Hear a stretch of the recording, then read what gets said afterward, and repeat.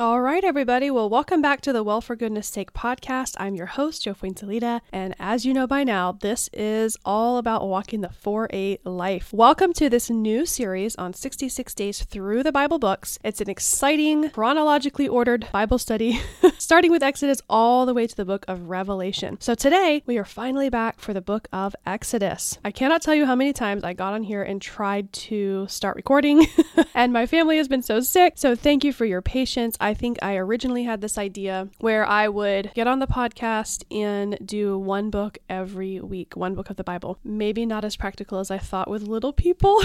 So we luckily had a guest speaker on the podcast, and it turned into 2 episodes, which was not the plan, and it just really helped everybody out.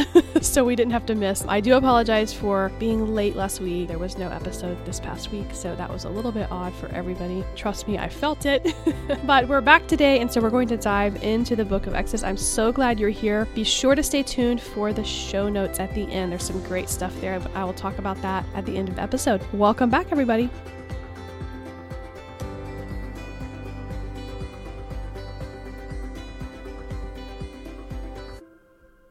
All right, so today on 66 Days Through the Bible Books, we're headed deep into the book of Exodus, which is named for the exodus of the Israelites out of Egypt. What's interesting is that Genesis ends with all of Jacob's descendants moving out of Canaan and into Egypt by the hand of Joseph, who was the ruler over all of Egypt under that Pharaoh at the time. Next, we see the death of Jacob and then his burial, where Joseph is granted leave by Pharaoh to fulfill his promise to his father and bury him where he wanted to be buried. Then eventually Joseph's death as well. The interesting part here is that there is another power shift, and a new Pharaoh has taken the throne, leaving God's people once again in need of redemption as we enter the book of Exodus. So we leave Genesis with the family kind of passing away. Exodus begins 400 years later. We've come full circle. There's a new Pharaoh, an evil Pharaoh, and I'm excited to get into that book with you today. There's so much. It's broken into 2 parts, and there's just so many details, but it really does lay the foundation for the rest of the Old Testament, just as Genesis lays the foundation for the entire Bible. And this first part of Exodus, we are covering Moses leading God's people out of Pharaoh's hand, out of Egypt, and redeeming them through the blood of the Passover. And in the second half, we have Moses on Mount Sinai receiving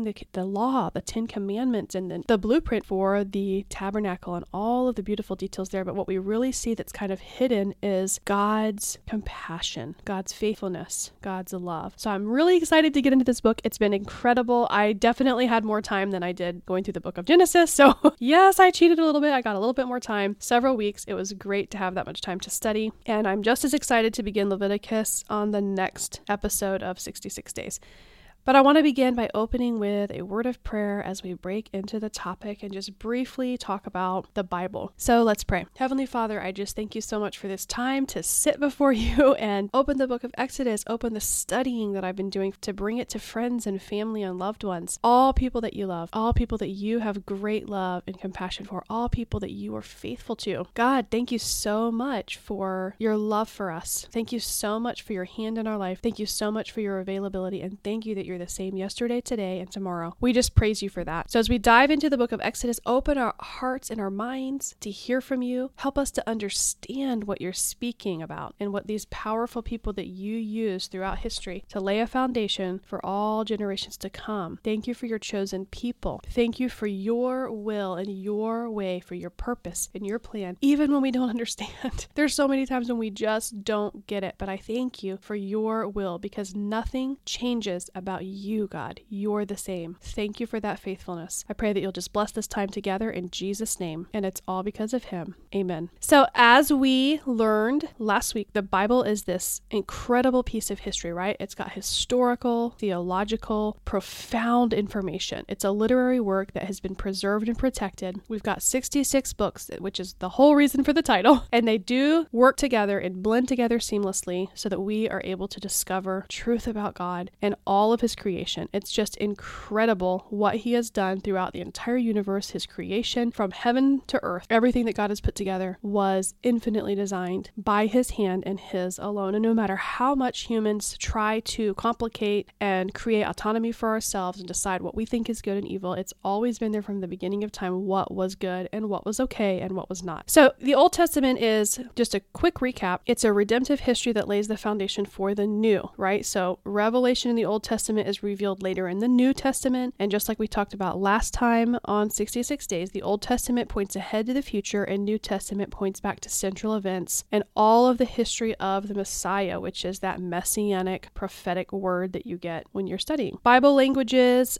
we've talked about that. It began with Aramaic and then we get Hebrew and Greek, and there's a lot of tools that you can use to study that. We've used a lot of the Hebrew and especially the Greek today. The Greek translation of the Old Testament is divided into 4 sections or divisions that we use today. We've got 5 books of law, 12 books of history, 5 poetry, and 17 books of prophecy. So today in Exodus, we are going into the second book of the Torah or Pentateuch. We began last week with the first 5 books of the Bible, and this time we're hitting the second book of the Pentateuch, which is Torah is Hebrew for law, and Penta is Greek for 5. Tukos is Greek for scroll or book. And there's a lot of people that believe that there's some scholars that think that the book of Moses or the book of the law, these 5 books of the law, they think that Exodus was very possibly and probably written by Moses and that he could have written it at any point during his 40 years in the desert. It would have been very easy to pull out manuscripts and books and start jotting some things down. So there's a lot of people that think that, but for our purposes of studying, Exodus is the second book of the Pentateuch or book of the law or law of Moses. Each time we do 66 days, I've promised a new episode during this 66 day or 66 week process. And as you've found out very quickly, I am unable to produce an episode on 66 days every single week. There might be some podcast episodes in between, but you have been promised some key facts and general timelines as well as fundamental truths from God's Word. We will have a focal point and at least 2 key verses and then a short reading from Jennifer Rothschild's book, 66 Ways God Loves Me, where we will also take one truth about God's love from her book, and then we go one step further, breaking down the entire chapter into key elements of importance as much as I can,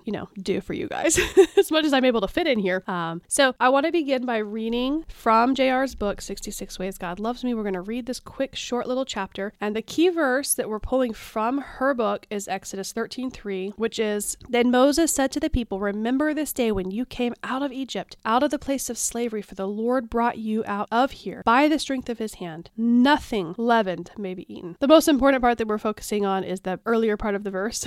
We're not going to focus on the last part about eating the leavened bread. The one truth that we're pulling from her book is God delivers me from slavery, which is right here on page 13. God delivers me from slavery in Exodus. All right, so let's begin the chapter. Here's what JR says. "For more than 400 years, the Israelites were slaves in Egypt. They were stuck, mistreated, and without rights. Yet they were still God's people. He had not forgotten his beloved. Suddenly, in flames of love and fury, God spoke through a burning bush. I have indeed seen the misery of my people in Egypt. I have heard them crying out, so I have come down to rescue them." That's Exodus chapter 3, verse 7 through 8. The Israelites wondered for centuries if God really loved them. And one day his love set a bush ablaze before Moses' eyes. And God's love set about rescuing his people. When the people were finally free, Moses sang, "In your unfailing love you will lead the people you have redeemed. In your strength you will guide them to your holy dwelling." Chapter 15, verse 13. Just as God delivered his people from the slavery of Egypt, he delivers you from whatever you are powerless to rescue yourself from, because he has set his love upon you. That's from Deuteronomy 7:7, King James Version. He sets you free from the slavery of sin, insecurity, fear, and despair. He frees you to trust and follow him into all the promises he has for you. Just as he said, "The cry of the Israelites has reached me, and I have seen the way Egyptians are oppressing them." Exodus 3:9. Your cry for freedom has reached his heart too. He loves you and he sees what you are going through. He knows what oppresses you, what depresses you, and from what you long to gain your freedom. God's love rescues you. You can break the chains that keep you stuck in your Egypt. Ask God to set you free today. You can trust his mighty loving hand to keep rescuing you and setting you free. Commemorate this day, the day you came out of Egypt, because the Lord brought you out of it with a mighty hand. Chapter 13, verse 3. So that is the verse that we're pulling on God's redemption from slavery. Exodus 13:3. Remember this day. And the truth from JR's book is God delivers me from slavery. And just as she says, God does continue to deliver us from slavery and from our, quote her book, Egypt, from our Egypt. So I just love that because I have definitely seen God's hand in my life. I definitely feel that, and I believe with all my heart that he continues to rescue us, that he is unchanging. And even though our circumstances change, even though there's so many things that are going on in the world around us right now, I believe with all of my heart and soul that God's word is true. God delivers us from slavery. And often we enslave ourselves, don't we? We turn our backs on God. We walk away. We're the ones that change. We're the ones that allow things in our lives or our minds or hearts to become different. We're not in control of all circumstances, but we definitely make choices choices, right? He gave us free will.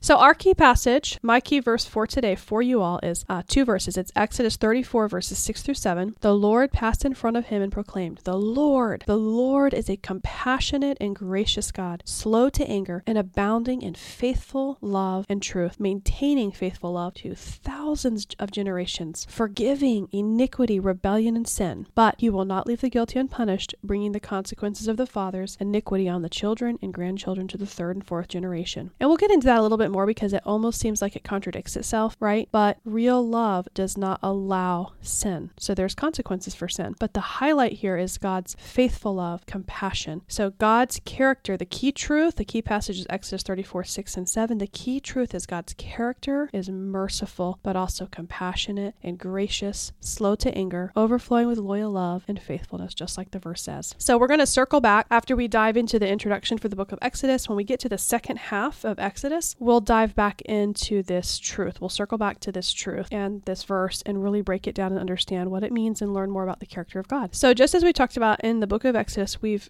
just come out of Genesis, right? So Genesis ended with Abraham's grandson Jacob leading about 70 family members down into Egypt. And then, like we said, Jacob's death. Joseph, who's Jacob's 11th son, who is second in command, saves his family and all the people and eventually dies. Exodus is Israel's exodus from Egypt as Genesis ends with the new Pharaoh and things are about to take another turn for the worse. So we've basically come full circle and redemption is once again needed. This is about 400 years after Joseph and the previous Pharaoh who put him second in command. So centuries have literally passed here. After nearly 400 years of growth in Egypt, the nation is no longer considered an infant nation of Israel, but a mature nation of Israel. And they're ready to leave behind their chains and find freedom. They seek homeland. They want a new homeland. So the story narrates the liberation of the nation of Israel from Egyptian captivity and the migration of God's new nation, this non-infant nation, into the wilderness of Sinai. Moses is a prominent figure. He's the great deliverer, announces 10 plagues that devastate all of Egypt as judgment for sin and rebellion to God. And then Moses leads the Israelites on the first part of their journey to the promised land. So that's a little breakdown of the entire book of Exodus. But Exodus is divided into 2 main parts. You've got Israel's exodus from Egypt, which is chapters 1 through 18, and then the covenant of the law at Mount Sinai and the blueprint for the tabernacle, which is chapters 19 through 40. Some key concepts from Wilkinson and Boas Talk Through the Bible, Volume 1.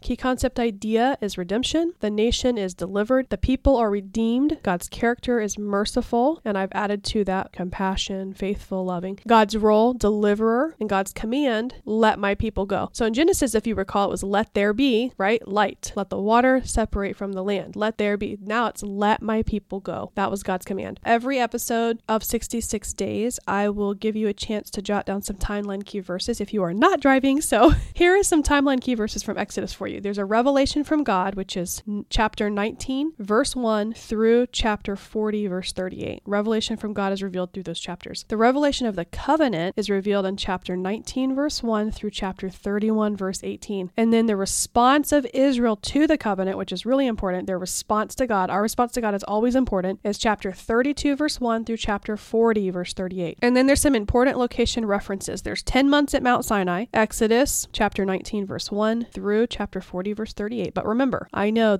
you're like, wait, there's 40 years in the desert. Mount Sinai was 10 months, and then there's 20 more days at Mount Sinai in the book of Numbers. Then there's almost 40 years in the wilderness in the book of Numbers, 5 months in the plains of Moab in Numbers, and then like another month in the plains of Moab in Deuteronomy. So there are 40 years in the desert.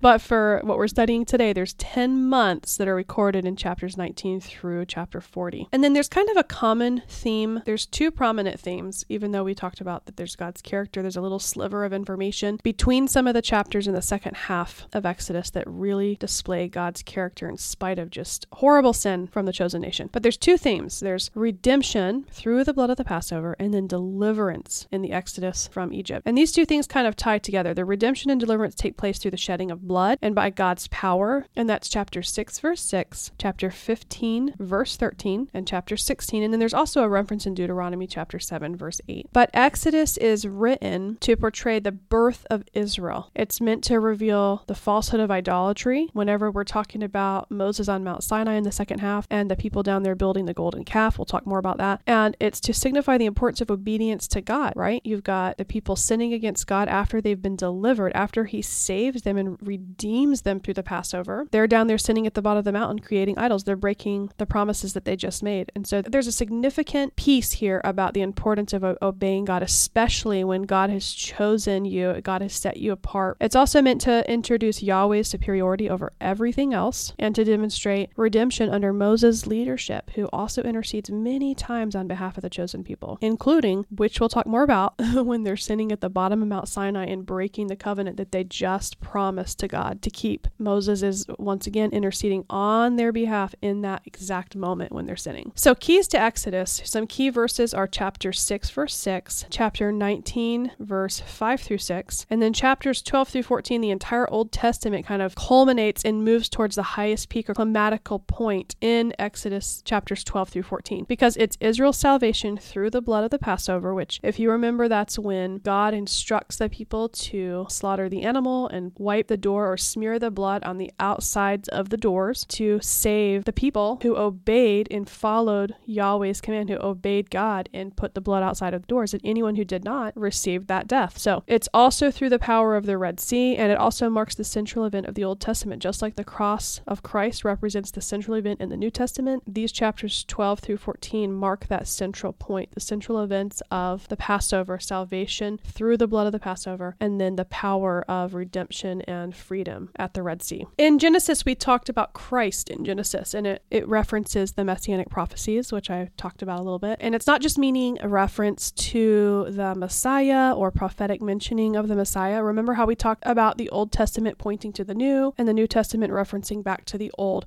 There aren't really a lot of Messianic prophecies in Exodus, but it does have many mentions of the types or portrayals of Christ throughout Exodus. So each time we cover a book, we'll try to see if there's Messianic prophecies based on, reading the Bible and then reading what others like Wilkinson and Boa have to say about their studies and, just kind of tapping into all of the resources that we have. We'll see if we can find whether other scholars believe there's Messianic prophecies, whether we can find them ourselves, or if there's at least types or portrayals of Christ throughout each book. Moses would be one of the types or portrayals of Christ. And it's, he's not a perfect person, right? He murdered somebody in his life and God still used him. It's really a key to notice when your heart is turned to the Lord, right? And to see what happens and how God can use you when you're obeying exactly what he tells you to do, no matter how crazy, right? Noah's Ark, same thing. Can you imagine if God called you to build an ark today and how ridiculous that would seem? Although with the way things are going in the world, you never know, right? But some scholars believe that Moses represents a type of Christ. In Deuteronomy 18 verse 15, it says, "The Lord thy God will raise up unto thee a prophet from the midst of thee, of thy brethren, like unto me,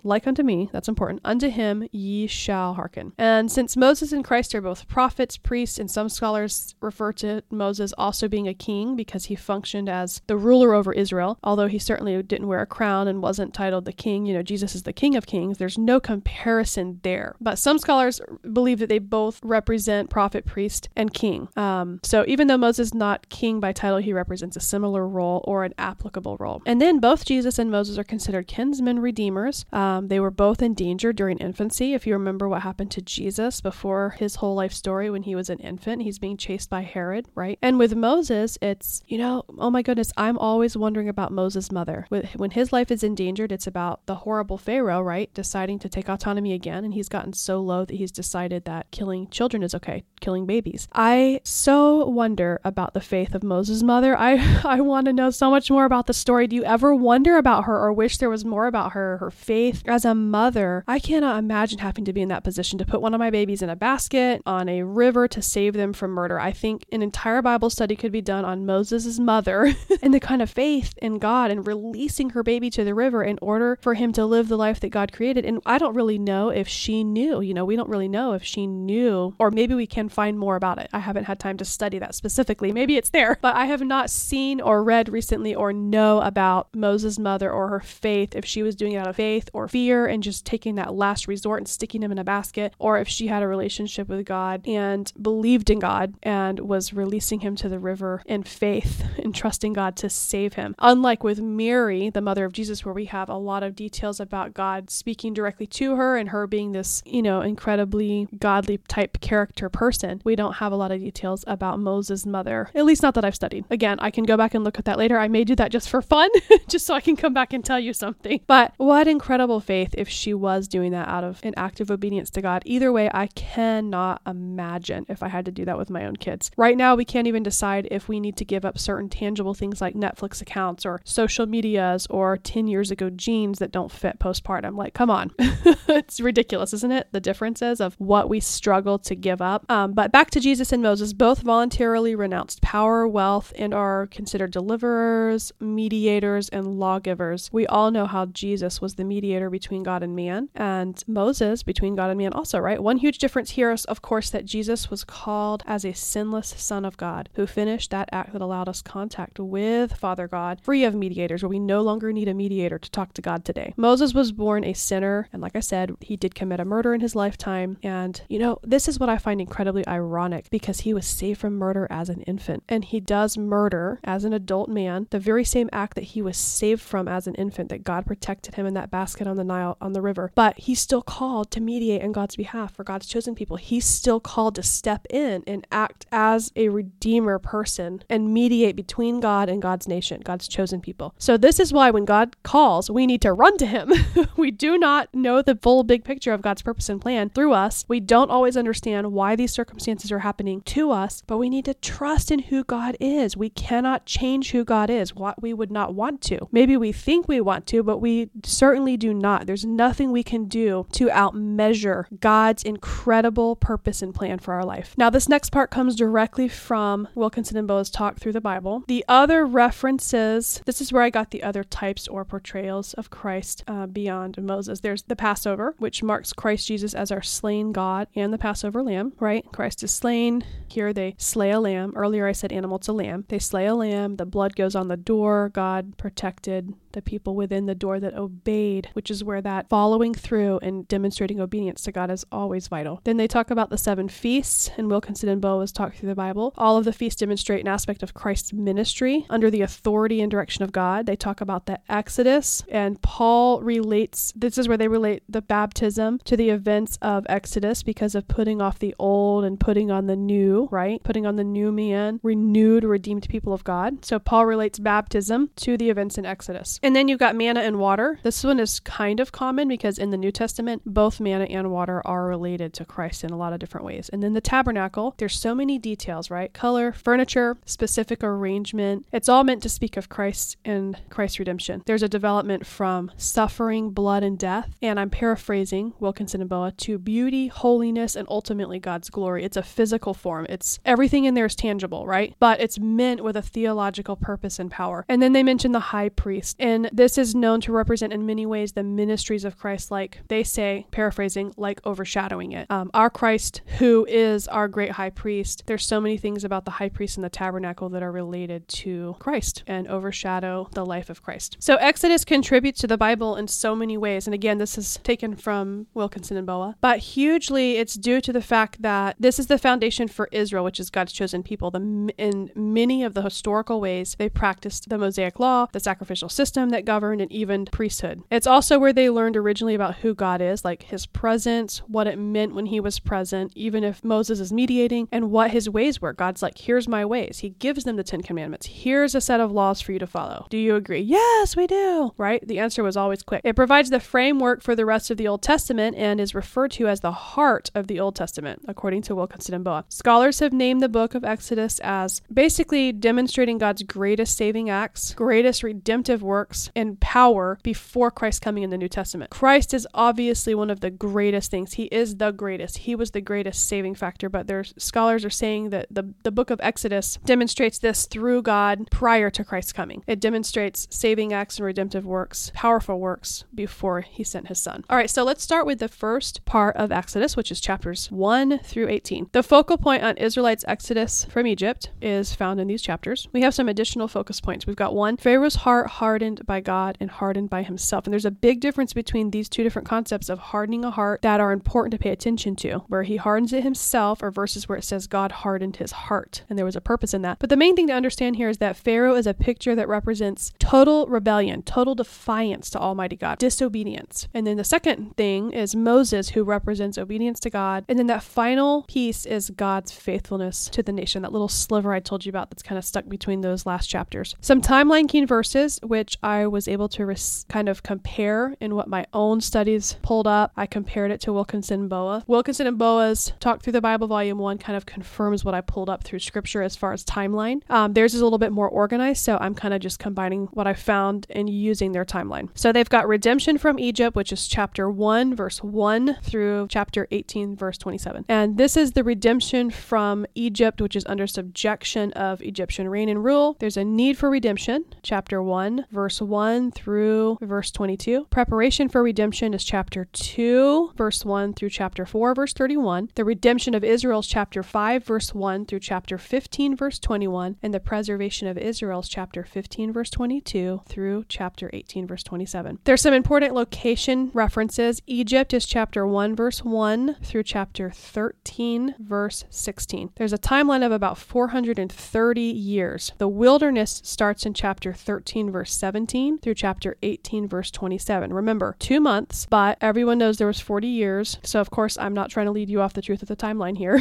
Prior to the 10 more months at Mount Sinai and the experience with the 10 Commandments later in Exodus, or the second half, and continued throughout the book of Leviticus. There's another 38 years and 3 months and 10 days in the wilderness in the book of Numbers. So let's start with chapters 1 through 4. This is where Pharaoh tries to destroy Israel because they are fruitful and multiply and fill the land. Chapter 1, verse 7. He does not see them as they were predicted in Genesis chapter 1, verse 28, where God blesses all of humanity when they chose sin and forfeited God's blessing. He does not view Israel as a blessing. He does not see God's promise through Abraham of blessing and using his seed in generations. That's Genesis 17, verse 1 through 6. Pharaoh sees Israel as this immigrant population or group that is a threat to his power. And since he's creating autonomy for himself, like we talked about in the book of Genesis, where Adam and Eve did the same thing, deciding what's good and evil, he's going to try to destroy God's source of blessing, which is the Israelites. He brutally destroys, he brutally enslaves them. And this is where he has now decided that it's okay to kill babies. And Pharaoh is instructing all the baby boys to be drowned in the Nile River, which is his attempt to save himself. And he's in complete rebellion against God. His kingdom epitomizes humanity's rebellion. He has redefined what's evil, what's good, out of self-interest, out of self-protection, out of self-survival, just like we talked about with Adam and Eve, right? They decided what was good and evil based on how they felt. Egypt is now basically worse than Babylon, right? Murder of children, murder of babies is now okay. So Israel's crying out for salvation. Then we hit chapters 5 through 15. There's a confrontation between God and Pharaoh. So we have all these chapters, 10 chapters where we hit the story of Moses in the basket on the Nile River, the burning bush. This is where Pharaoh's heart is hardened by God and by himself on different occasions. There's a confrontation between God and Pharaoh. And when God hardens Pharaoh's heart, you need to read that carefully again, just like I said, between the times when he's hardening his own heart versus when God hardens it. And that he finally hits this point where his own advisors, his own counselors think that he has gone completely mad. And they're starting to question him, at least inside of their minds. And then you hit this point of basically no return. The Passover portrays the redemptive story. There's blood on the doors by the people that are obeying God. And here's where we see God's justice and mercy, right? He's willing to save those who obey. He's willing to save, and this is before the coming of Christ. There's another one-time salvation plan now because of Jesus Christ, where all who believe, all who obey, all who choose Jesus are saved. This is something that happened in the Old Testament to save those who obeyed before the coming of Christ. And ultimately, Pharaoh is compelled to let the Israelites go because there's all these plagues, right? And he can't handle it. And he, so many times throughout the story, he says, okay, fine, you can go. And all this time, Moses is going back and forth, interceding on behalf of the people between God and Pharaoh. And there's a point where Moses gets frustrated and questions God. But he continues to do what God's calling him to do ultimately and obeys and goes back to Pharaoh again and again and again. There's 10, this is where we see the 10 plagues of Egypt. Pharaoh's heart continues to harden. He hardens it himself. God hardens it other times for specific purposes. And at the end, end, he can't handle it. The last straw is when Pharaoh's son dies. He does not put blood on the door. He does not obey. His son dies. But even after he says, all right, I don't care, go, get out, get off my land, then he still takes autonomy one more time and chases them down with the chariots. And that's where we see the Song of the Sea, the freedom. And here's the verse from that. We all know the story, those of us that have read it, where Pharaoh's chasing them down and Moses uses his staff to obey God and hold his staff, part the Red Sea. The Israelites walk through, and as soon as Pharaoh's chariots start charging through, God closes the sea and all the chariots and horses and men go under. Here's that passage. It's Exodus chapter 15, verse 1 through 11. Then Moses and the Israelites sang this song to the Lord. They said, I will sing to the Lord, for he is highly exalted. He has thrown the horse and rider into the sea. The Lord is my strength and my song. He has become my salvation. This is my God, and I will praise him, my father's God, and I will exalt him. The Lord is a warrior. The Lord is his name. He threw Pharaoh's chariots and his army into the sea. The elite of his officers were drowned in the Red Sea. The floods covered them. They sank to the depths like a stone. Lord, your right hand is glorious in power. Lord, your right hand shattered the enemy. You overthrow your adversaries by your great majesty. You unleashed your burning wrath. It consumed them like stubble. The water heaped up at the blast from your nostrils. The current stood firm like a dam. The watery depths congealed in the heart of the sea. The enemy said, I will pursue. I will overtake. I will divide the spoil. My desire will be gratified at their expense. I will draw my sword. My hand will destroy them. But you blew with your breath, and the sea covered them. They sank like lead in the mighty waters. Lord, who is like you among the gods? Who is like you, glorious in holiness, revered with praises, performing wonders? And that brings us to the end of that part of the chapter. Can you imagine praying a prayer like that? That's the Song of the Sea. That's freedom. That's that freedom chant. That's that freedom prayer, that coming from that place of a free heart, a free body, no longer enslaved. Can you imagine going from that to creating a golden calf that you worshiped and praised for your freedom over the God that you saw with your physical eyes save you? You felt his presence. You saw his power at the Red Sea. You saw his redemption and his faithfulness at the Passover, protecting you from death.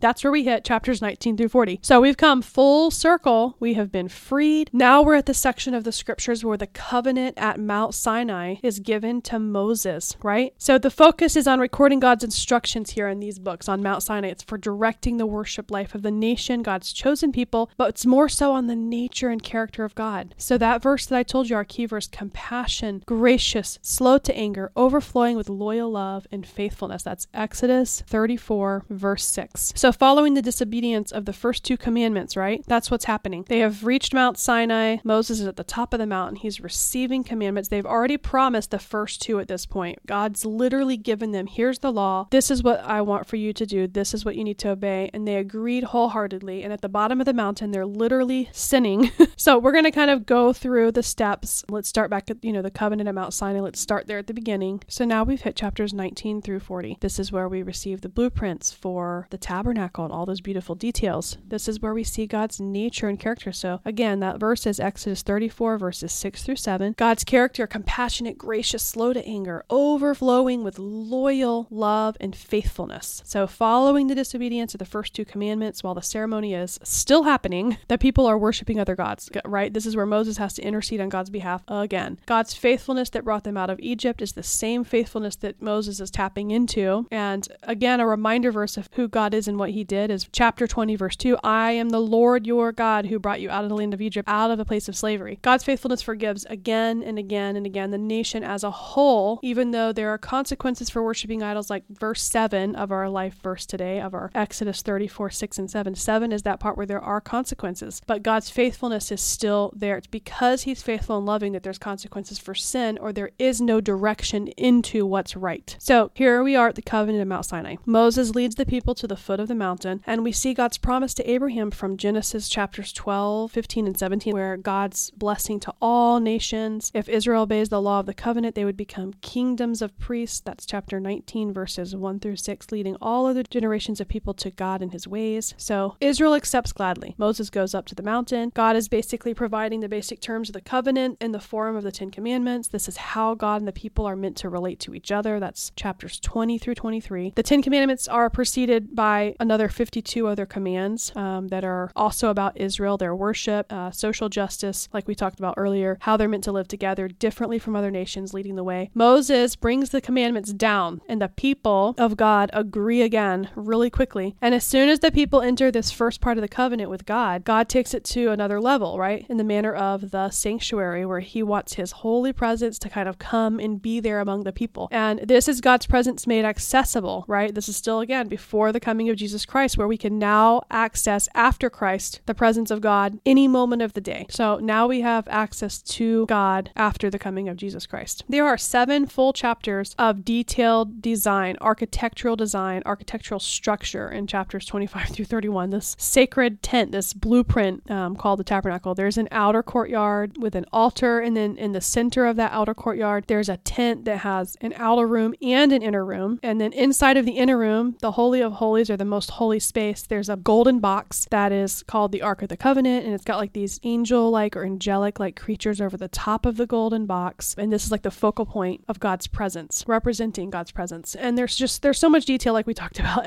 Literally every single thing has symbolic purpose and meaning that is significant to God, who he is, and dating actually all the way back to the Garden of Eden, when God and man lived together before the fall of man. It's kind of representing God and man and what the new relationship is with God and man right now at this time at Mount Sinai. Then Israel breaks the covenant. And this is where I said earlier that we would revisit God's character. While Moses is up on the mountain again, getting the instructions, right, aka the blueprints, from God for the tabernacle. This is after they've already said, yes, we agree, yes, we're excited. The Israelites are already breaking the first 2 covenants of the law down at the bottom of the mountain. They're so impatient. They somehow managed to get Moses' brother Aaron to make a golden calf. Can you imagine Moses' brother, the brother of the guy that's leading them and standing in as a figure of redeeming race, making a golden statue to worship? And not only did they make a golden statue to worship, they're thanking this thing for their freedom from slavery. Like they were just not that long ago at the sea, singing that song of the sea of freedom and praising God for saving them from physical, mental, and spiritual slavery. And here they are worshiping a golden cow. It sounds as bad as it is. It's unbelievable that they not only break this exact covenant that they just made with God, but that they're also thanking this thing for their freedom that belongs to God Almighty. They're stealing from God. This is where God basically allows Moses into his thought process for a little bit, and he is ready to just wipe Israel out completely. And so Moses intercedes, and this is where we see God's character. He's asking God on behalf of Israel, who also is the God that promised Abraham. And in Genesis 15, verses 1 through 6, this is what was said. After these events, the word of the Lord came to Abram in a vision. Do not be afraid, Abram. I am your shield. Your reward will be very great. But Abram said, Lord God, what can you give me since I am childless, and the heir of my house is Eleazar of Damascus? Abram continued, look, you have given me no offspring, so a slave born in my house will be my heir. Now the word of the Lord came to him. This one will not be your heir. Instead, one who comes from your own body will be your heir. He took him outside and said, look at the sky and count the stars, if you are able to count them. Then he said to him, your offspring will be that numerous. Abram believed the Lord, and he credited it to him as righteousness. And so this was God's promise to Abraham, and Moses is basically tapping into God's character and appealing on behalf of these sinful nation of God, these sinful people, disobeying God again. Here we are sinning against him, breaking the thing we just promised. And Moses is appealing to God's nature and saying, God, if you break this covenant with them and destroy them, imagine what they're going to think. So in this intercession, God accepts Moses' intercession on their behalf. And so while there are consequences for those directly who disobeyed, who built the calf and got this whole sin and rebellion thing going, God chooses as a whole to forgive the nation. Overall, he forgives and renews his covenant that he promised Abram all those years ago, right? His chosen people. He forgives them again. God tells Moses who he is. And this is where we circle back to that key verse. He is all of those things, but also he will address wickedness, and it can't go unpunished. So since God's on a mission to rescue his people, he cannot be content letting them sit in self-destruction. It's the same reason we have consequences today for sin and disobedience. Scripture, by definition of both the meaning of God's anger and wrath as well as that of his mercy, compassion, love, faithfulness, they have to demonstrate a balance. Rather than that hot anger seething unjustly, we've got God's compassion, love, peace. Anger and judgment happen to be important themes throughout Scripture. It does not mean by literal definition, when you take time to search these words and definitions from Hebrew and Greek, that God's more hot-tempered than he is loyal and loving, or that he is out of line or unjust. He is just, he is faithful, he is slow to anger, but there are consequences for sin. Otherwise, he's not demonstrating his love for us. Wickedness cannot go unpunished. punished. Today, it's still true. God's anger is not evil or sin. Above all, God is faithful. After forgiving the people, Moses gets the go-ahead to build the tabernacle, and we have another 5 long chapters after that, chapters 35 through 40, of all the great details and design and structure and specifications. God's presence fills the tabernacle, and the story ends with Moses going up to the tabernacle to enter, but he can't get in. And if you think about this, it's like, oh my gosh, he led the people. He obediently served God. And even though he was human at moments, he followed through and committed. And now here we are at the tabernacle. God's presence fills the place, and then Moses can't get in. So it makes sense though, because God's chosen nation has broken and damaged this relationship with God. He's like, here's what the relationship between you and me looks like. Here's what you have to obey. We agree. We break the agreement. God's faithful and loving and forgives us again. And because of that damaged relationship, we've come full circle, right? Again, Exodus began with Pharaoh's evil threatening God's people and God's covenant promise with Abraham and that event happening. And now here we are at the end of Exodus. Israel has become their own worst enemy. Their own sin now threatens the covenant of God's people. God saved them, and they're threatening themselves and their own freedom. I love the book of Exodus because it reminds me to focus on truths about God, and that's what the whole 4:8 is all about, is focusing on what's real and true. And He is our Redeemer, and we are redeemed daily, moment by moment, when we sin, when we make mistakes, when I get angry, when I freak out. A lot of you know some of my story and how I have tried to tap into that and find out what it is that causes me to feel anger, stress. I've dealt with anger throughout my life, and I'm learning to just give full control to the Lord. And I still struggle sometimes. I'm not perfect, but I claim that truth of God, who He is for me. And it's so important to me to dive back into the arms of God every single time I stumble, because I know who He is and He knows me. And so we've all, again, just like I said when we did Genesis, when we studied the book of Genesis together, we've all got our favorite stories and even our favorite bedtime stories for kids, right? But the importance here is God's redemption, unfailing love and faithfulness to all mankind, all humankind throughout our fall, throughout our sin, throughout our unfaithfulness to God. He is the Redeemer. Just as JR's book says, He is the Savior. And then we have this incredible underlying theme of God's character. So we've got this importance of God's redemption, the theme of God's character. I want to remind you of our key verses and key facts and key truths in closing. Exodus 13:3, remember this day when you came out of Egypt, that place of slavery. The Lord God brought you out here by the strength of His hand, and God is the one who delivers me from slavery. That's our key fact from JR's book. Our key verse was Exodus 34, verses 6-7. The Lord passed in front of him, talking about Moses, and proclaimed, the Lord, that's who you call me. I'm the Lord. The Lord, I am compassionate. I am a gracious God. I'm slow to anger. I'm abounding, which means overflowing, and faithful love, which means loyal love and truth. Maintaining faithful love to thousands of generations, forgiving iniquity, forgiving sin, forgiving rebellion. And then there is that promise that because of His great love for us, sin will not go unpunished. There will be consequences, and it is generational. The key point of focus from Exodus is, again, God is the Redeemer from bondage and slavery. God frees us from slavery and bondage now. God is faithful and unchanging. We continue to make some of the same errors, and we change sometimes, walking outside of God's will and design. The character of God is compassionate, gracious, slow to anger, overflowing with loyalty, love, and faithfulness. So what do you think about all that?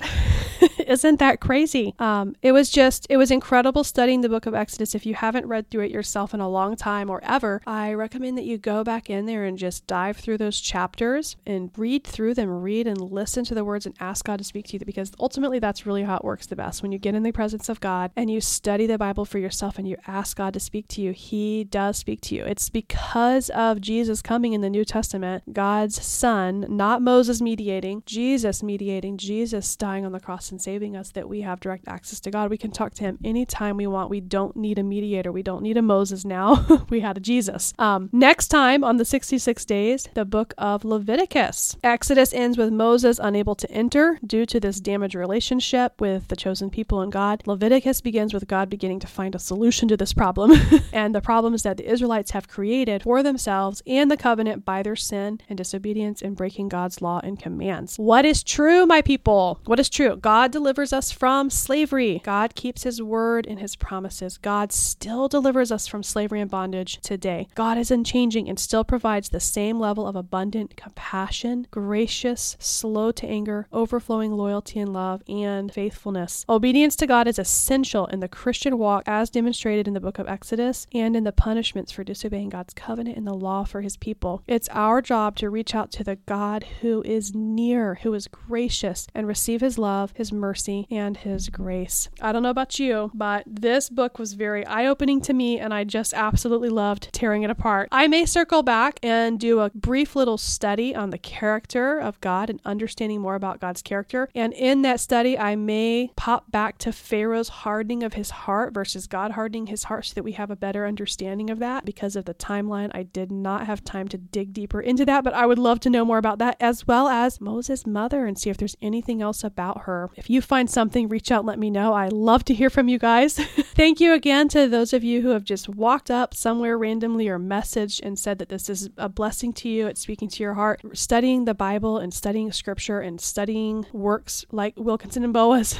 and using it as a guide to confirm references that I'm finding for myself. It's incredible when you're trying to speak about something, because I'm learning so much more about verses and chapters that I've read hundreds of times growing up and more as an adult when I was diving into scripture for myself. But I have circled over these verses so many times, and I'm learning something brand new when I'm trying to present it to all of you to hear. God is really speaking to my heart and talking to me about my personal relationship with Jesus Christ, and I'm just loving it. I love it so much. So thank you for participating in this with me, and thank you for the feedback. I love you guys so much. I just want to pray for you as we go. It's a closing. Heavenly Father, gracious God, thank you so much for my listeners, for family and friends. Thank you so much for touching people's hearts to come back and say, hey, I love what you're talking about. Thank you, God, for giving me that message. Thank you for your word that gives me something to even talk about. Thank you that you are real and true. God, you are compassionate and loving and faithful. You're loyal when we sin. When I mom fail, when I'm angry at my kids, when I wake up feeling angry and I don't even know why I'm angry, you are faithful. You speak to my heart when I talk to you, when I say, God, what's wrong with me today? I don't even know. Please help me. You're always there. I may not hear something right away, but I know that your word is true. I know that you're real and true. And I thank you for that. Thank you for your presence. Thank you for that, Lord Jesus. I pray that you would bless all those listening, bless their lives, draw them closer to you into your loving, compassionate, and faithful embrace. Speak to their hearts, speak truth to them, encourage them, and give them grace for whatever is happening today. Give them grace to walk through their today. Give me grace to walk through my today. We love you so much, and we thank you for your wonderful mercy, your compassion, and thank you for sending your son Jesus as a finished work so that we no longer need a mediator. Thank you for freedom from slavery and bondage. We love you. In Jesus' name, amen.